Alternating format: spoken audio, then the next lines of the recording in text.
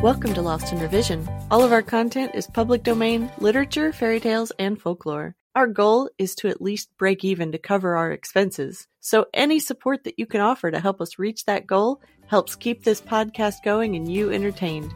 All of our music is by Nathan Hubble and is used with his permission. Thanks, and enjoy the show. The Shooting Match at Nottingham Town.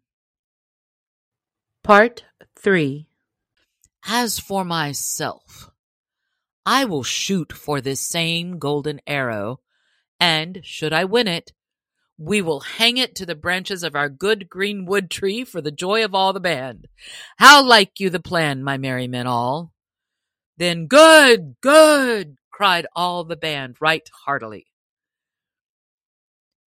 A fair sight was Nottingham Town on the day of the shooting match. All along the green meadow beneath the town wall stretched a row of benches, one above the other, which were for knight and lady, squire and dame, and rich burghers and their wives, for none but those of rank and quality were to sit there. At the end of the range, near the target, was a raised seat bedecked with ribbons and scarves and garlands of flowers for the Sheriff of Nottingham and his dame. The range was 20 paces broad. At one end stood the target, at the other a tent of striped canvas, from the pole of which fluttered many-colored flags and streamers. In this booth were casks of ale, free to be broached by any of the archers who might wish to quench their thirst. Across the range from where the seats for the better folk were raised was a railing to keep the poorer people from crowding in front of the target. Already, while it was early, the benches were beginning to fill with people of quality, who kept constantly arriving in little carts or upon palfreys who curveted gaily to the merry tinkle of silver bells at bridle reins. With these came also the poorer folk, who sat or lay upon the green grass near the railing that kept them from off the range.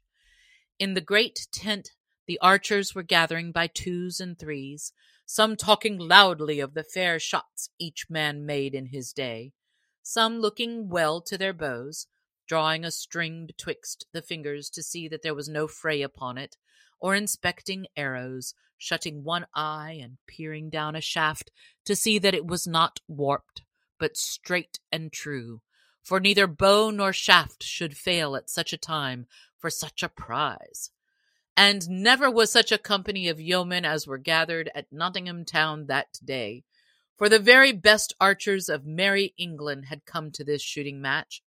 There was Gill o' the Red Cap, the sheriff's own head archer, the Deacon Crickshank of Lincoln Town, and Adam o' the Dell, a man of Tamworth of 80 years and more, yet hale and lusty still, who in his time had shot in the famous match at Woodstock, and had there beaten that renowned archer Clem o' the Claw, and many more famous men of the longbow were there, whose names have been handed down to us in goodly ballads of the olden time. But now all the benches were filled with guests, lord and lady, burgher and dame, when at last the sheriff himself came with his lady, he riding with stately mane upon his milk-white horse, and she upon her brown filly.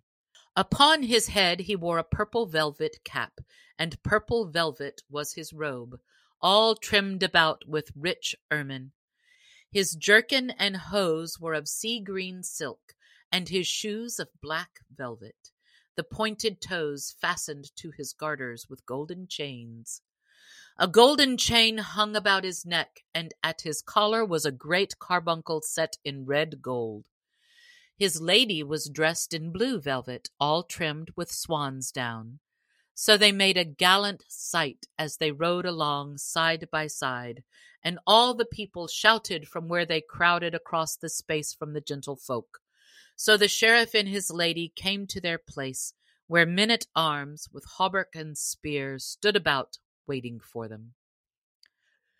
Then, when the sheriff and his dame had sat down, he bade his herald wind upon his silver horn, who thereupon sounded 3 blasts that came echoing cheerily back from the grey walls of Nottingham. Then the archers stepped forth to their places, while all the folks shouted with a mighty voice, each man calling upon his favourite yeoman. "Red Cap," cried some. "Crickshank," cried others. "Hey for the William o' Leslie," shouted others yet again, while ladies waved silken scarves to urge each yeoman to do his best. Thanks for joining us today.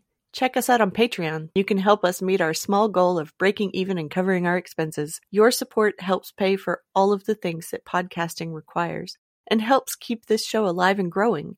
If you can't afford to support us financially, go give us a good review, subscribe or follow, and share with your friends and family.